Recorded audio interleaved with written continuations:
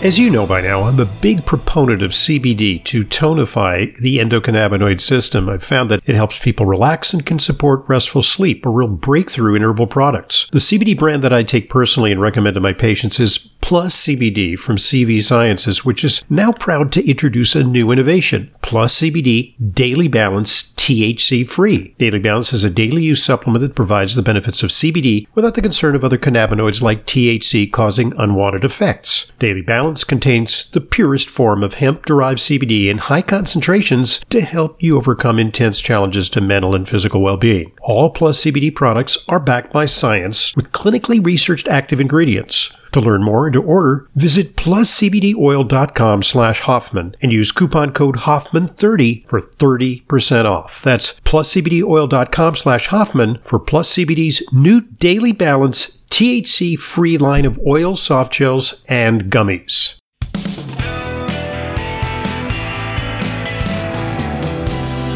Welcome back to today's Intelligent Medicine Podcast. I'm your host, Dr. Ronald Hoffman. We're doing a deep dive on the subject of cognitive decline and dementia with the author of a great book, How to Prevent Dementia, Understanding and Managing Cognitive Decline. He's Dr. Richard Restak.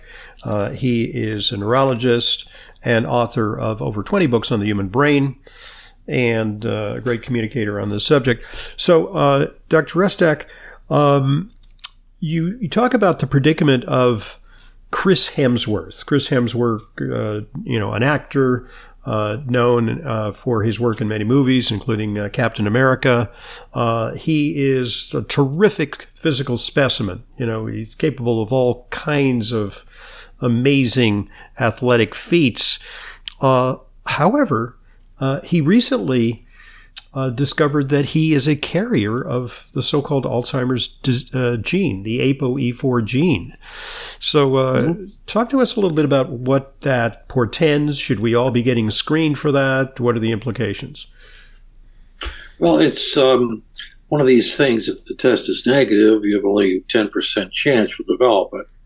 But if positive, you have a 9 out of 10 likelihood of Alzheimer's by age 65. So obviously that was quite disturbing to him, and he decided to just, at that time, he stopped acting, said he wasn't going to be doing any more acting. It gets back to the whole question. That came out, by the way. They were making a documentary series on healthy aging and longevity, and one of the things was he was going to volunteer himself to have this blood test done, and it was going to then be revealed on screen. And they would then discuss it and so forth.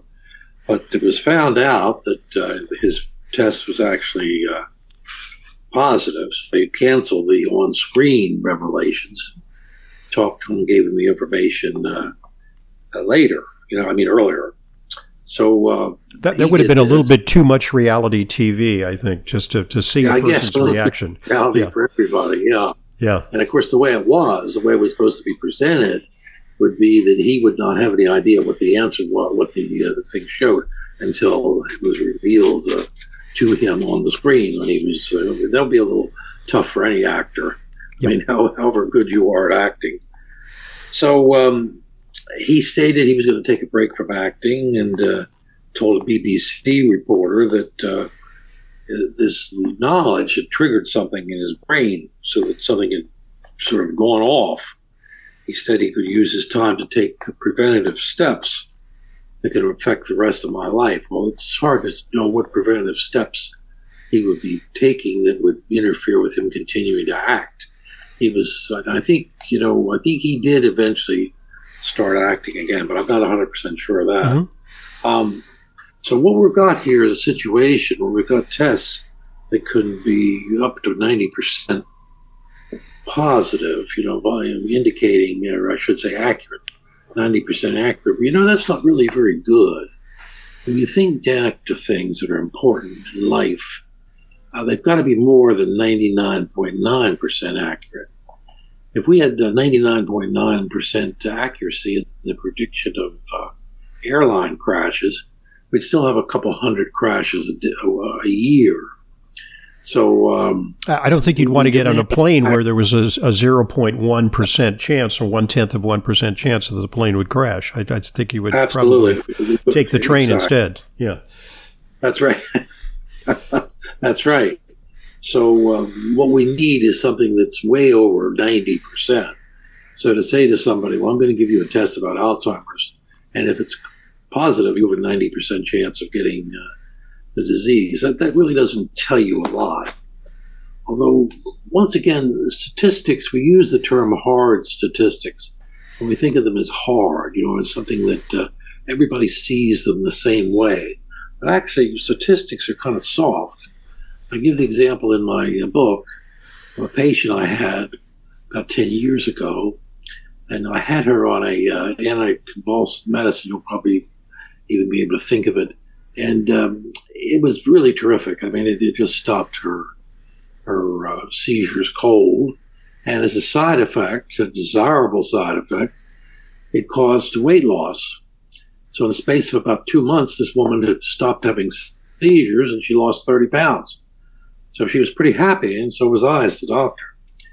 Well, about a month later, I got a letter. All the doctors in the country got a letter from the FDA or from the drug company. I think it was the drug company, stating that there was a 1 in 100% chance of having a blood disorder, dyscrasia, coming from the use of this medicine. So 1 in 100,000. So I sat with her and I said, that's pretty good odds. I mean, you're not going to be likely to be 1 in 100,000 people. And look what this drug has done for you. I mean, it stopped you, essentially cured you, it seems. And not only that, you got the nice effect of losing weight, and you feel better, and you seem happier. I said, so I guess we'll continue the medicine if it's all right with you. She said, well, you might think it is, but I don't. I don't want a medicine that could cause those problems in my blood. And I said, well, it's 1 in 100,000 people. How do I know I'm not the one? I said, well, I don't. I can't tell you that. No one could tell you that. So she stopped the medicine. We had to put her back on other anticonvulsants, and she gained back the weight and started to have the occasional seizure. So that shows you what statistic, I think I won't say most people, I've learned better than to use that term. A lot of people would say, look, I'm doing great, and I'll take the chance that I'm 1 in 100,000 people. Mm-hmm. What would you do, Ron? I'm just curious. Well, I think it's a matter of scientific literacy, and I think I would, I as a physician, prescribe medication, and virtually every medication has some downsides. And I'm in the same predicament as you, as patients, have access to the side effects of medications, and they read about them. And I take great pains sometimes to explain to them that these are, it's a risk-benefit equation. The benefit has to outweigh the risk. Now, if the benefit is slight, then it's not worth the risk.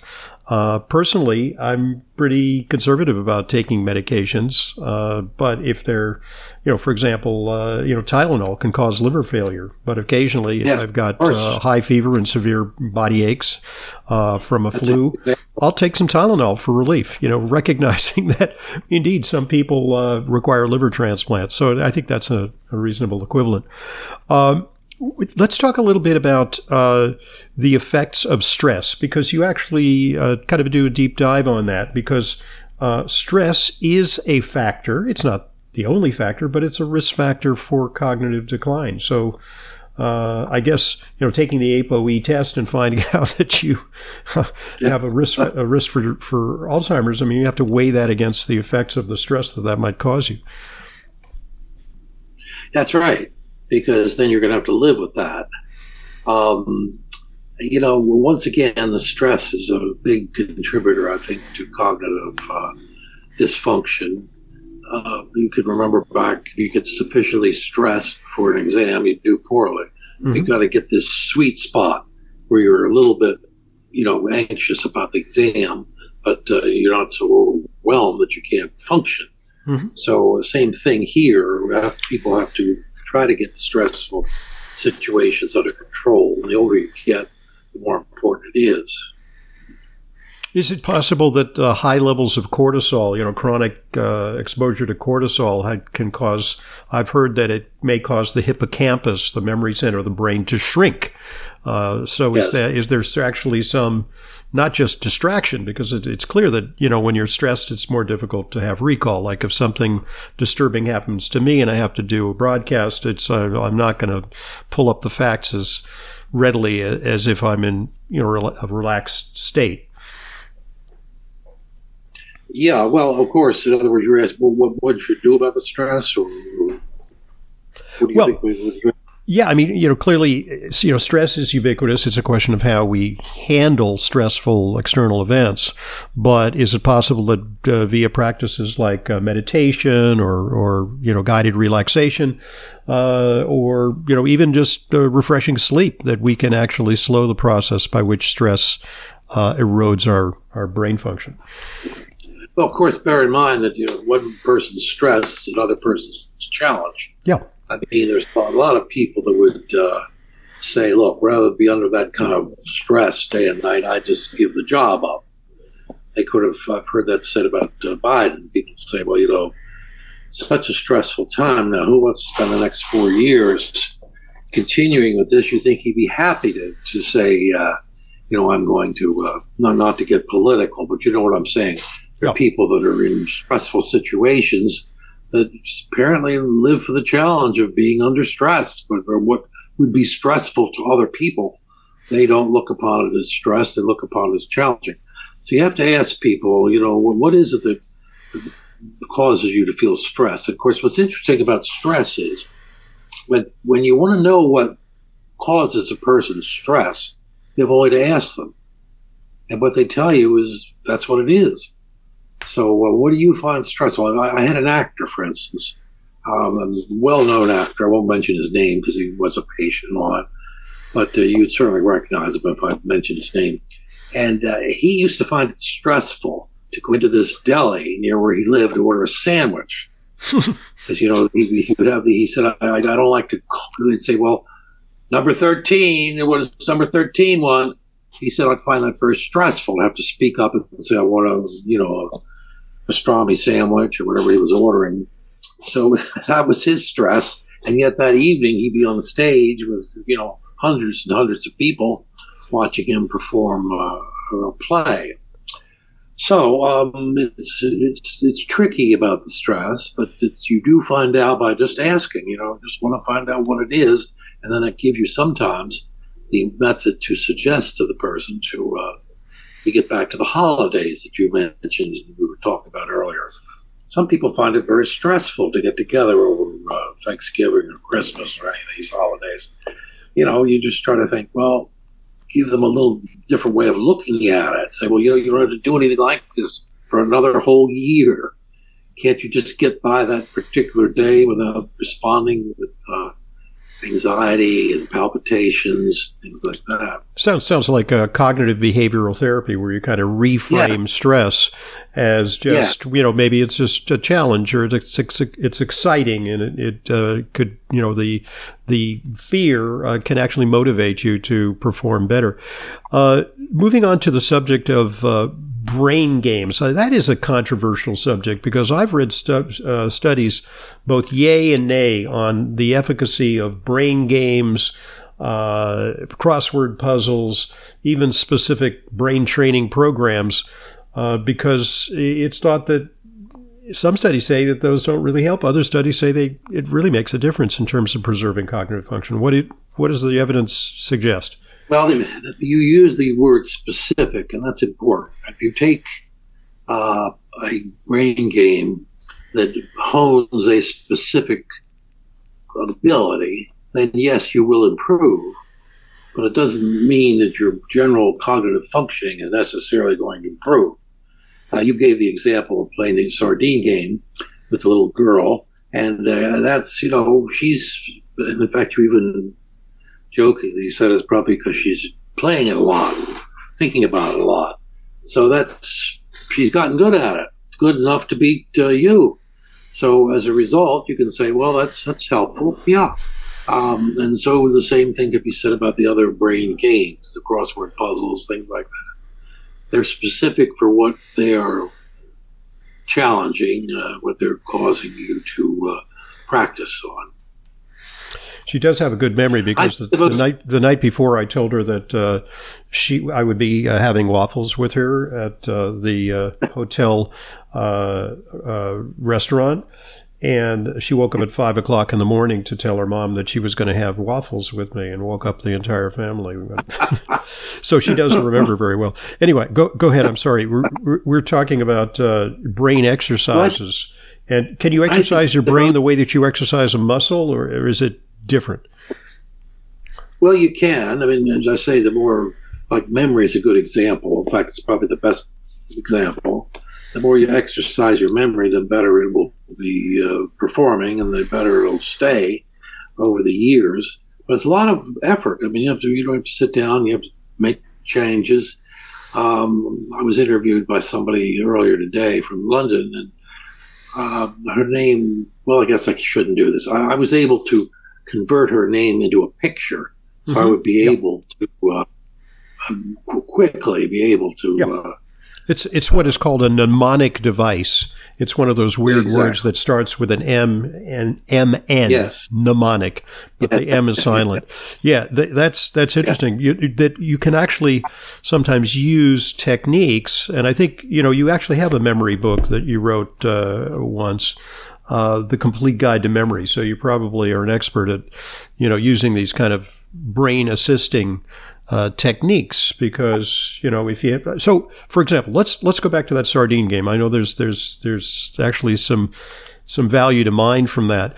Is Daddy was watching us play, and he said one of the ways he was coaching me. He said one of the ways you can better remember these, because he says, if you just rely on your visual memory, you see 8 different sardines, and you're using your visual memory. But if you assign a name to them, like the sardine with the bikini is the bikini girl, and if you assign a name to the one who's wearing like a skirt, the mini skirt girl, then you actually can retrieve better. You have 2 hooks. You have the visual hook, and you have the word hook, the word association hook. So you can actually utilize both parts of your brain. Is that part of the way that you can invoke that? Oh, well, sure, by substituting numbers for pictures. Like, I remember a number from the other day. I was taking a course. They said, this is the number you need. So it was 208, and then it was 208, 7, 208-730.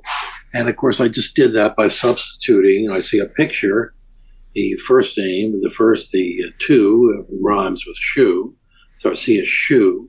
0 rhymes with hero. So I think of somebody like, Max Verstappen from Formula One. And then the third one, 8, is a skate. So he's holding a skate in one hand. He's in the middle, and he's holding a shoe in the other. And then you go into 7, which rhymes with heaven.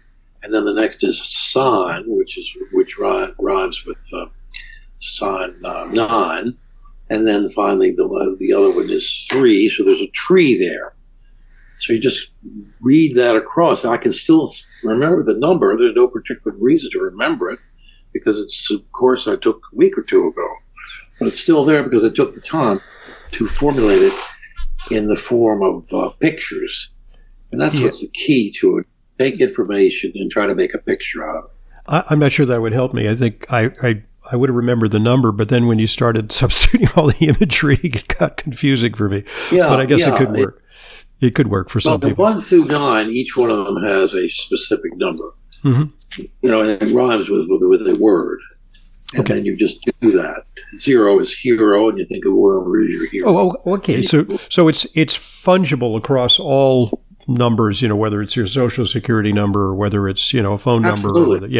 And absolutely. Right. So you can, and it's your particular way of recalling that. Okay. Got it. Let's talk a little bit about the impact of exercise, because I think among all the modalities, brain games controversial. Yeah, stress. There's certainly an interplay.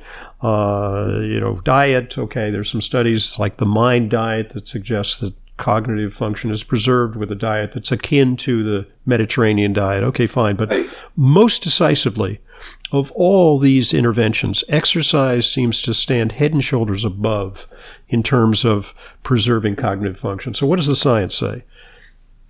Well, it's true. It increases blood perfusion to the brain, and that's very good. It also keeps you from becoming inactive in terms of balance.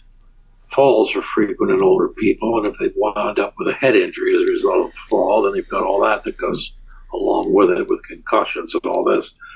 It's a precarious time. I think it's important, and it's really, when you think back to it, it's only in the last, I guess 60 years or so that it's been important. I remember in medical school, there was a guy that used to go out on the streets here in Georgetown and would run along the streets, and we used to make fun of him. We used to say, what the hell is he doing out there? I mean, well, why out running? Because nobody ran unless you're on a track. Exactly. I have the same recollection, is that people, when I was a kid, the people who were running were like, top flight athletes. Nobody ran recreationally who wasn't on a running team. Yeah. Right. Yeah, your next door neighbor wouldn't decide before went to work to run. But now it's there, and I think it's good. It's good. But I think the thing you have to remember is it's important to do something that you enjoy doing. I mean, that's another aspect of it. You asked about games and things like that. You want to do something that you enjoy doing, not that you feel forced to do. If you enjoy doing the crossword puzzle, and get up every morning by all means and do it. If you enjoy running around the block a few times before you shower or go to work, by all means do it. But there's actually some evidence that something called BDNF, brain-derived neurotrophic factor, is enhanced from exercise. Is there some truth to that? Yes, there is. The neurotrophic factor does increase with exercise, and then that helps, supposedly, the growth of, or maybe even multiplication of brain cells. We've got quite a bit of differences of opinion about that. It used to be we say, well, it really didn't happen. And then it was shown that it does happen in the brain, that the cells can multiply. But, we're not at the point where we can predict and control. Those are the two words that are important. Mm-hmm. Control where it happens and predict what the effects of BDNF will be in every particular So in other words, results may vary. It's not the ultimate bulwark against cognitive decline. All right, so there are new drugs on the launch pad. And a lot of controversy about these drugs because the first one, Aduhelm,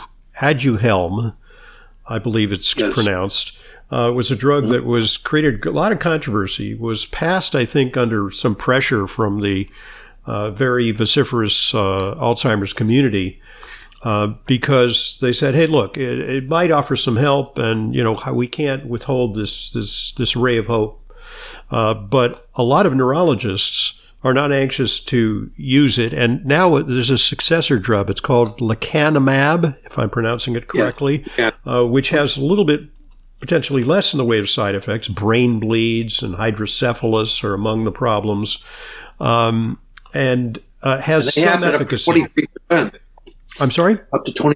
Up to 23% of people who take these drugs are at risk of these things that you just mentioned. I talked to a neurologist recently. I mean, it was like one of those water cooler conversations at my office. And he said he wouldn't use these medications. And he's a top flight neurologist at a major hospital. He says he's reluctant to start using these medications on his patients. That's interesting. Yeah, I can see why he would. I mean, they have to be infused. They have to be followed carefully. There's got to be, there's 1/4 almost of the people that are on it are going to have these problems. And you can't necessarily predict ahead of time who's going to have the cerebral hemorrhage. So Are they efficacious? And is it a matter of picking the right patient at the right time, early diagnosis, and then you use these medications? Is it sometimes, using them after, if the horse gets out, shutting the barn door after the horse gets out? Well, we're limited by the fact that the dementia is heterogeneous, and there's probably, we know, have 4 or 5 or 6 main causes, but there's probably hundreds of causes, all of them genetic. And some of the people will do well, but it's just a crapshoot in terms of which one is going to be the one that's going to benefit from it. And those that do benefit will say, well, that's great. This can happen. Well, it can happen, but you've got to find somebody else who has the same genetic profile. So it sounds like these types of interventions are in their infancy. Do you predict that they'll get better with time, that we'll actually kind of crack the case, or is it a matter of that we just should be emphasizing prevention? It'd be a lot cheaper than these ultra-expensive drugs. And if we're talking about tens of millions of people who have dementia, wow, that could just break the bank of the U.S. economy. Well, if you think about the goal, if the goal is to cure Alzheimer's, I think we're a long way away from that. If the goal is to extend the lifespan so that someone actually has about 5 years of, relief from the disease, or even delay the onset of the disease by 5 years, that's going to solve a lot of problems, because most of the patients, as you know, are up in their 70s and 80s, so that many of them will die of other causes. So the disease has been controlled but not cured. So that's one of the things. And the other thing is that there's various possible causes of Alzheimer's. We'll just stick to that for a moment. The amyloid hypothesis is the one that we're totally hobby horse of all the drug companies, because there's been, they're committed to finding a drug for it with anti-amyloid treatment. But it's a target. It's something that we can discern, and that we can then use medications to, like plaque busters. But there's other targets that are being ignored. I mean, inflammation just by itself should be a target, because Alzheimer's, the plaque could well be the result of the inflammation rather than any concomitant with it. So it could be that the major underlying cause is something like inflammation or some other reason. So if you look into if any of the listeners are curious to do so, and look online about, you'll find that there's a lot of other research that's being done on the causes of Alzheimer's, but the ones that are being funded, particularly funded by the government, are all amyloid, anti-amyloid things. One of the things I mentioned in the end is, unfortunately, drug companies have to please their investors who want something back from the money that they're putting in. So they do keep pushing the button on this anti-amyloid approach, which may or may not be the one that's going to come up with the cure. Now, the 2 drugs that you mentioned are both anti-amyloid, and they may or may not be effective, but some people, like the neurologist you spoke with, doesn't want to use them. So he's probably, I know he has a stance on it because he's uncomfortable with the side effects that come along with these. Yeah. Clearly some progress is going to be made, but I think what I emphasize is that we really should be working on prevention. And although prevention is not a total bulwark against sometimes very deterministic genes that push people in that direction, I think it can go a long way to it can go a long way to reducing the burden of these conditions on our society. Okay, so great talking to you. A lot more information in how to prevent dementia, understanding and managing cognitive decline by today's guest, Dr. Richard Restak. It's a big problem. We're all going to encounter it, whether it's a family member or ourselves, and our society is going to have to deal with it. So it's something that we really need to address. And your book is a great step towards understanding. So thanks very much. Thank you. I've enjoyed it a lot. Thanks for joining us, Dr. Richard Restak. I'm Dr. Ronald Hoffman, and this is the Intelligent Medicine Podcast. I want to thank you for listening to the Intelligent Medicine Podcast. Follow us on Apple Podcasts, Spotify, Amazon Music, or your favorite podcast app, and get new episodes automatically downloaded every weekday. And please give us a rating and review. It truly helps new people discover intelligent medicine. The Intelligent Medicine Podcast is for general informational purposes only and does not constitute the practice of medicine, nursing, or other professional healthcare services, including the giving of medical advice, and no doctor-patient relationship is formed. The use of information on this podcast or materials linked from this podcast is at the user's own risk. The content of this podcast is not intended to be a substitute for professional medical advice, diagnosis, or treatment. Users should not disregard or delay in obtaining medical advice for any medical condition they may have and should seek the assistance of their health care professionals for any such conditions. Finally, please visit drhoffman.com and discover everything intelligent medicine has to offer, including frequently updated, unbiased health news and fully vetted product and supplement recommendations. You know how important it is to ensure that your supplements are genuine, safe, and effective. That's why I partnered with Fullscript, an online dispensing platform that only offers curated professional-grade brands that I know and trust. The very same supplements that I prescribe to my patients and take myself. Never counterfeit or expired, always stored and shipped correctly. Just go to drhoffmanstore.com to start your free Fullscript account. Buying through Fullscript offers fast shipping, optional refill reminders, a mobile-friendly site. It's safe, secure, and HIPAA compliant and offers world-class support. Fullscript also gives you access to my custom targeted supplement protocols that combine the products that I recommend to address specific needs: heart health, immune support, and much more. Just go to drhoffmanstore.com to sign up for your free Fullscript account. You'll get access to the supplements and features you need to help you achieve your wellness goals. That's drhoffmanstore.com. drhoffmanstore.com.